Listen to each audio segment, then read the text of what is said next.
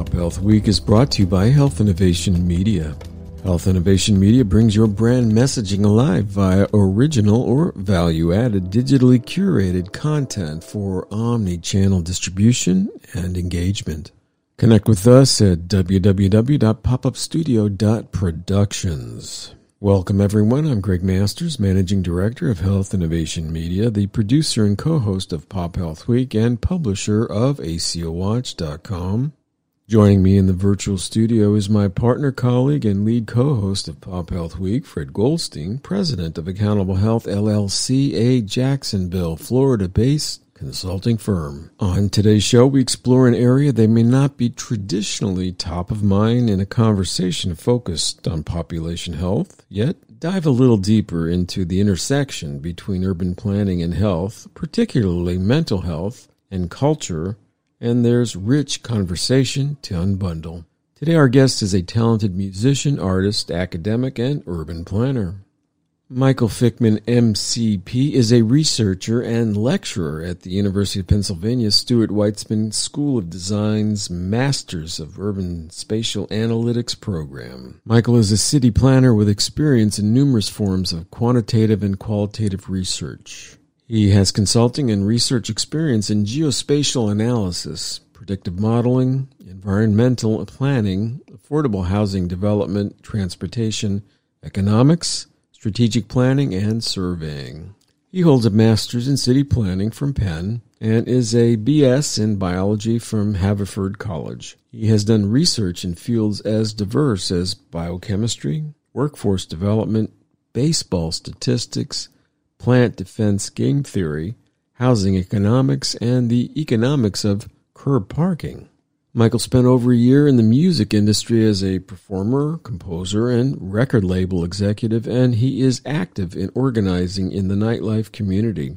He is also an accomplished freelance journalist. Michael has written about sports, politics, food, and more for the Philadelphia Weekly, Vice Magazine, and other outlets. So, Fred, help us get to know Michael. Thank you so much, Greg and Michael. Welcome to Pop Health Week. Thanks. It's great to be here. Yeah, it's a pleasure to have you on the show. I'm really excited about this. I think it's a really interesting topic that we haven't ever delved into in prior shows, but obviously very important given COVID and everything. So why don't we start? Give us a little bit of your background, the work you do, and what you're working on now. Sure. My main vocation is that I'm a lecturer and a researcher and city planner at the University of Pennsylvania's Weitzman School of Design.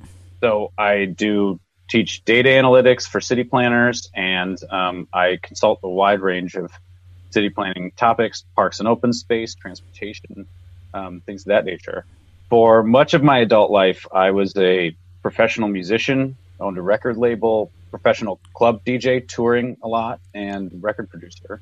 As I came to go around the world and play music in all these different cities, it piqued my interest in cities, and then I ultimately came to merge these two interest in thinking about how music, arts, and culture and the nighttime economy work or don't work, are governed or ill-governed in cities. And that work has come into pretty sharp focus during the pandemic, where there's a major crisis in creative industries. Yeah, and obviously when you think about it, one of the first places, that we're closing the bars, we're closing the clubs, we're closing the nightlife, and that's really the area that you focus some of your work on. As you said, it's actually a fairly substantial piece of the economy, I guess. Depending on how you want to measure things, and measuring what happens at night is not done well very often, because the norms of governance and the approach of economists and other people who might take stock of that stuff, they don't really consider the nighttime. And when they do, they have sort of prohibition-oriented approaches to it and just sort of say no to lots of stuff. So for years, I've been working in that field to try to create better approaches to governance or assemble best practices. And in the pandemic, when things are being shut down, it's sort of consistent with some of those old prohibitive kind of norms. It's an old tale. Got it. And I know when I first found out about what you're doing, it was through this article in one of the Penn, maybe it was the Daily Penn or something like that, or one of the parent pieces that came out talking about this group that had formed trying to help to reopen nightlife. And it really is, as you mentioned, all the artists who suddenly are impacted and can't do their living. So what's the organization and what sort of things are they working on? Sure. I'm working on a project called the Global Nighttime Recovery Plan. It's based in part on a large global network of nighttime industry professionals, governance officials in cities across the globe who are tasked with dealing with nightlife from an economic development or culture standpoint, creative individuals, and we all started speaking to one another, largely through the network of a group called Vibe Lab, which is run by my colleague Mirek Milan, who's the former nighttime mayor of Amsterdam, which was a position he pioneered, and Lutz Leichsenring, who is the spokesman for the Club Commission in Berlin. And so I'd done work with them before through Penn Praxis, which is where I work in the design school, and we're also working with some folks from the Alexander von Humboldt Foundation, the Fraunhofer Institute in Germany, and my colleague Andrena Sejas from Harvard. And what is a nighttime mayor? I don't know that I've ever heard of that before. I'd looked at your group and seen that. Sure. Yeah, that is a position that exists in a variety of forms that originated in Amsterdam, where there is somebody who's essentially in charge of stakeholder engagement, dialogue, and policymaking, and perhaps some oversight of public safety and other things in regards to nighttime. And the position varies. So in London, they adopted a position like this who has purview over the nighttime in general. So how do third shift nurses get to work? How are they being served by transportation options? How, in addition to arts and culture, bars, restaurants, etc. And are there positions like that in the United States? There are. They exist in a variety of forms. New York has what they call a night czar or night mayor, depending on the city you're in, who's in their Office of Media and Entertainment.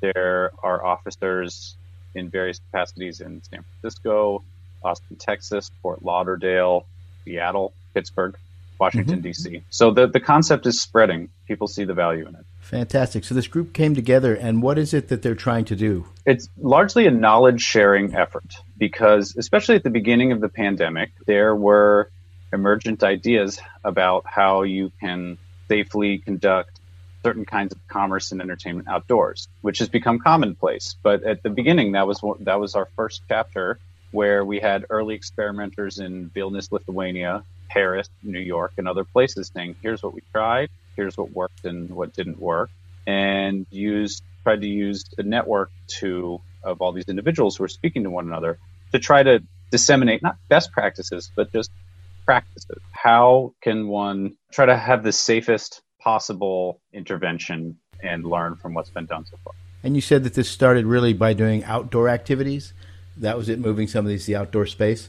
Yes, that was our first chapter. The second one dealt largely with the new experience of cultural venues, how they're operated, what kinds of entertainment and experiences they can purvey, what their relationships and business models are with their employees in light of all the new health risks and economic pressures that people are facing.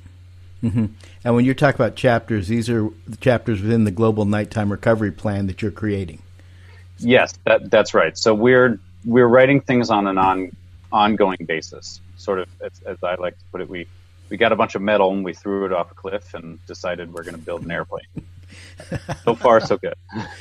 And so your first two chapters dealt with some early ideas around outdoor activity, and I think the second chapter was on dance floors or something like that? Yeah, just sort of a shorthand for indoor cultural venues, nightclubs, concert venues, and so on. And what sort of things were they doing in those? What are some of the other countries or locations doing around indoor activities? Or even, I noticed some of them were actually just talking about shifting spaces into completely other activities. So what sort of things were done about that? Right. So one of the things that we have put forward as a good practice is for cities to be flexible with their licensing and use regulations related to commercial spaces and spaces that are normally used for assembly. So where I'm located in Philadelphia, you have to have, a permit of one kind or another to do almost anything in a commercial space. And many of these laws exist for very good health and safety reasons. In order to allow some commercial space that uses their property for assembly to transition to something that has lower assembly but may require its own types of licenses. Having cities be flexible, expedite certain things, be willing to experiment so that you could, say, turn a large nightclub into an art gallery for a year, into a television broadcast operation, into a commissary kitchen, any which way but loose, to really just try to get through. So that's one thing that emerged from that chapter that I thought was especially useful. And so on the one hand, you have industries or little organizations that are changing their focus to make use of the space. And on the other side, there were ways to continue to try to use it in the same manner but differently, in essence, by either spacing people out or moving outside. And I know there was a lot of discussion about rules and regulations about outside and how to – what I really found fascinating in reading through it was the idea, which made just logical sense, get everybody together to work through how to make that space work for the group, for everybody. And I guess there were some neat examples in there from some of the countries. Yeah, and there's an enormous amount of difficulty in doing a really engaged – in taking public goods like a street, or taking your business, which has stakeholders from, the back of the house staff to independent contractors, and trying to make good pluralistic decisions in a harm reduction framework. That's really hard. And it takes a lot of good faith or good governance, depending on, the situation, and that stuff can be in short supply. But coming up with legitimate ways to use licensed premises for some of these intended uses, even if it's in an altered form, we think is a good harm reduction tactic to provide an alternative to spontaneous events. People have an enormous innate human desire to socialize. We really miss each other. We miss doing the things that make us feel human, that make it feel good to be alive. And I don't think any of us can really find it in us to sit too harshly in judgment for people who really drive their behavior in one time or another. But if you give people alternatives to doing things in a risky manner, then it benefits everybody. Yeah, I think it's, as you point out, it was really clearly stated in there a couple of different times that it'll go underground if you don't allow for it. And, we saw that decades ago with the Prohibition or whatever. So it really is important to come up with ways that people can socialize in a safe manner and do concerts. How do you see the cities or groups in the United States working that versus perhaps overseas? Is there a difference? Are they more advanced in looking at it, less? Is it the same? Are we handling the situations equally? It's complicated, certainly. There are some countries which have given sanction to the idea that small C culture is important to what makes their societies, and that they want to preserve certain things, and that has meant a greater availability of subsidy for venues, dislocated workers, stuff like that. So that drives down some risk because also people are less economically desperate. Mm-hmm. The United States is quite a patchwork. So, there are places where I think this stuff has been done well. There are places where it is not, but it's not a coherent picture. There is a bill called the Save Our Stages Act, which is part of I think it's called the HEROES Act, but it's in the bill that's in front of the Senate that the House has passed. And there are different things going on in different state legislatures to try to direct CARES funds.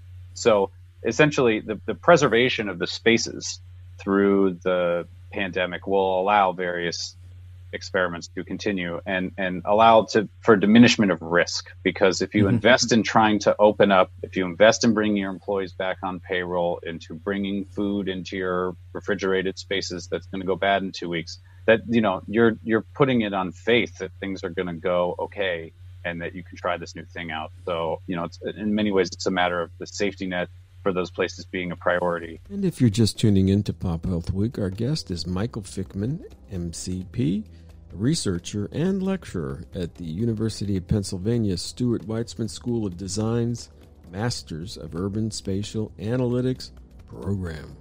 And do you see in any of these communities or these cities or the groups that are working this, is the healthcare system itself involved in any of the work with these communities, or is that really kept separate? I'm not quite sure. There have been lots of relationships that have been formed between healthcare professionals and those who deal with the technologies that go into these spaces, the ways they are designed, where either associations of venues, individual venues will come up with things. States publish operations guides, and in many cases that's done with close consultation with restaurant or lodging or other types of associations in those states and different lobbies. It's done in a patchwork manner. When it comes to social determinants of health, if you look at the nighttime industries, they are rife with risk factors. It's made even more complicated because there is this measurement problem that I'm mentioning. There is an unseen nature to nighttime industries, where there are people who are either unmeasured, or they are physically unseen, or they are they're not on paper anywhere. Or if they are on paper from a citizenship standpoint, their relationships with their employers are not codified on paper. And so this makes, and their sentiments aren't measured. So that makes it a group of people that are really difficult to reach. And I think given the evidence I've seen about health issues, mental health issues in these communities, it's a good place for there to be some bridge building. Yeah, I'm thinking when you think about, other industries, whether it's schools or universities that have established these closer linkages to the system itself in the healthcare system to keep up with that. And if this maybe isn't an area we've missed and need to provide some focus on, because it is a huge, and I love music too, and I love getting out, and I like to dance and stuff like that. It's a huge social deal and important for our mental health, and we've seen what the impact is on individuals, as we go through this pandemic from a mental and behavioral health way as well as financially. So I noticed that, one of the early things was providing financing to help the organizations and the individuals going through this, and obviously that depends a lot on the country's beliefs and values and economic approach. But that whole thing of being able to open up safely is something I think is really, as you're exploring it and the groups are exploring with different ideas, is what's so critical, is to find those unique ways where you can balance the risks and reduce the risks and find a way to continue having that. I think back to obviously large artists and big organizations, as is mentioned here, can do things that others can't. And the small artists really get hurt in a sense. But Brad Paisley, who decided, I'm going to go hit the road and do some concerts, and I'm going to rent a big field, and people are going to pull in with their cars, and they're going to space apart, and we're going to be on the stage, and we've got our masks as appropriate, and we're going to do that. Now, he can do that and run a couple of these concerts around the country. But for these smaller local artists, there's got to be a venue, and I know some are trying the technology, and you mentioned that and those approaches, but just having an opportunity for real life experience of that is got to be critical, I guess, for them and for the community. Yeah, it's very difficult. There's a really big deficit in people's ability to do this in a safe venue. So a lot of people they're not able to do much at all. And I think it's interesting that you brought up the mental health aspect. Chapter 5 of the Global Nighttime Recovery Plan deals with support for individuals and communities. I don't think it was a secret to many of those in either nightlife or music that there was an epidemic of mental health problems beforehand. It's a place where people do self-medicating. It's a place where people are perhaps economically marginal and highly reliant on their own shoe leather. This has been very, very hard on a lot of people and has damaged their sense of self-worth, which was very wrapped up in their own career. And the digital models for either broadcasting yourself or selling music were not very good to begin with. And so a lot of the money in this business is in shows. And that really can't happen now. People understand why it's dangerous to assemble people, and they don't really want to do it, and their audiences are somewhat, reticent to do it as well. But we did a bunch of survey research for our 5th chapter, and a lot of people say that they either want to leave the creative businesses. A lot of people were, testifying to really serious mental health issues. So, unless there are emergent technologies that allow for everyday events to have certain kinds of rapid testing that has a high degree of, the sensitivity and specificity are optimized for these things, right? Or they have other workarounds that will allow people to do something that has some semblance of normality. It's just not going to be there for some people. And so we have to come up with other means to help. Absolutely. It makes a lot of sense. And I do think, like you said, as you begin to say, how do we alternatively do this? We maybe can't get back to 100%. We can't load the bar up like we could before and have a dance floor where everybody's packed in. So I saw some of the examples where they were doing, like dance pods. Groups of individuals who hung out together were allowed to dance in a certain space. People were wearing masks as appropriate in those. And I think, it looked like it was outdoors as well from what I recall in the reading through it. So it looks like there are ways that we could potentially do that. And so instead of just going willy-nilly off and just open everything 100%, we come up with those unique ideas that fit. And then, as you said, it's unfortunate because people are getting hurt by this. There are groups of artists I would assume all genres who are not able to do what they did before, and their livelihood is seriously at risk. So we have to come up with some ways to help them, obviously, and reach out. Are there groups doing that? I mean, obviously, you're looking at helping groups plan to reopen. Are there groups out there trying to help these artists? There's a very good toolkit that was put out by a group called Sound Diplomacy, which is called Cares for Music, which is the toolkit for how unspent cares funds can be directed through fiscal sponsorship by foundations from governments to artists.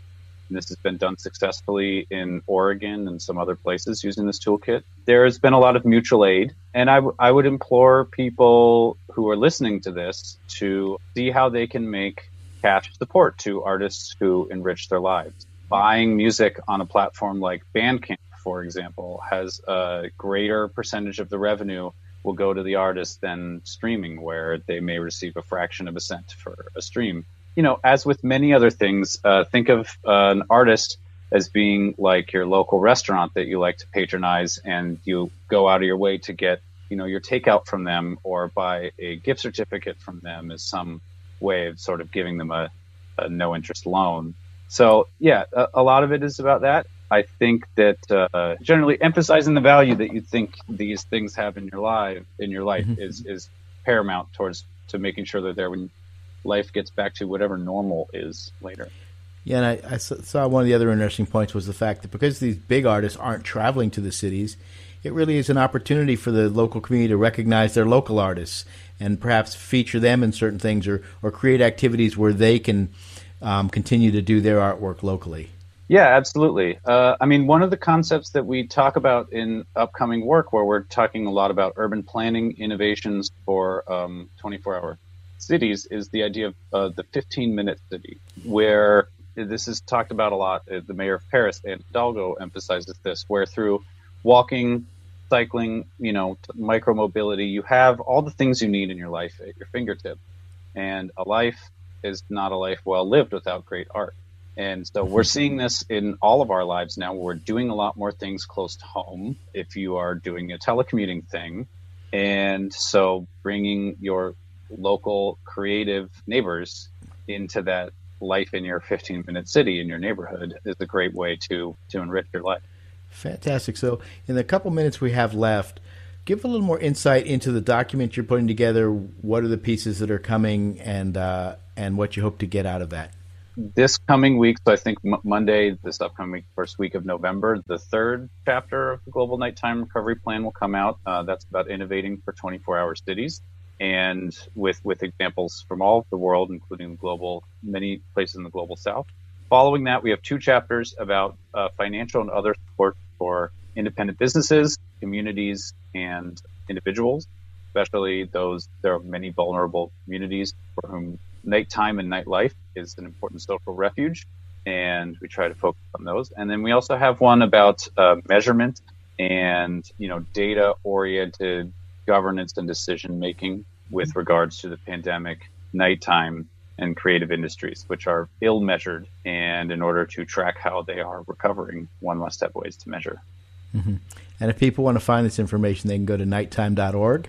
And it's also got the Global Nighttime Recovery Plan documents up there, and you can sign up and download those as well. So really some great stuff, Michael. Thank you very much. Yeah, I want to thank you so much for coming on Pop Health Week. It's really been a pleasure, and hopefully we'll continue to see progress made and can open up some of these nighttime venues so all of us can get out and safely absorb the arts, which we all need. Well, I really appreciate your interest in this, and it's been wonderful speaking with you. Thank you so much, and back to you, Greg. And thank you, Fred. That is the last word on today's broadcast. I want to thank Michael Fichman, researcher and lecturer at the University of Pennsylvania Stuart Weitzman School of Design's Masters of Urban Spatial Analytics program, for his time and insights today. For more information on this emerging role, particularly as a potential bridge as health systems develop their social determinants of health community outreach programs, go to www.design.upenn.edu/MUSA/about, or follow them on Twitter by @Weitzman School, that's WEITZMAN School. Also, for more information on the CARES Act toolkit referred to in this conversation, go to www.sounddiplomacy.com/cares-for-music. And finally, our closing appeal. Please, everyone, we can get through this pandemic only together, so do mask up when in public, practice social distancing, and pay attention to personal hygiene. We can slow the spread of this deadly virus. Bye now.